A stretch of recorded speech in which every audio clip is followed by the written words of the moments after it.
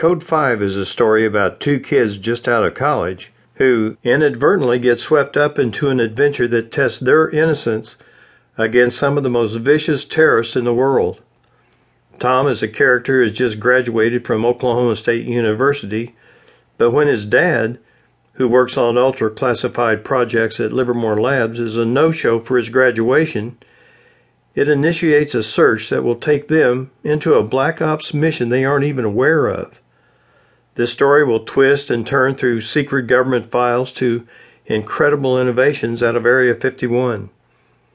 Iran has just started a nuclear war against Israel and all its surrounding Arab neighbors, which plunges the entire world into an economic collapse, and it's up to the new President of the United States to stop the chaos.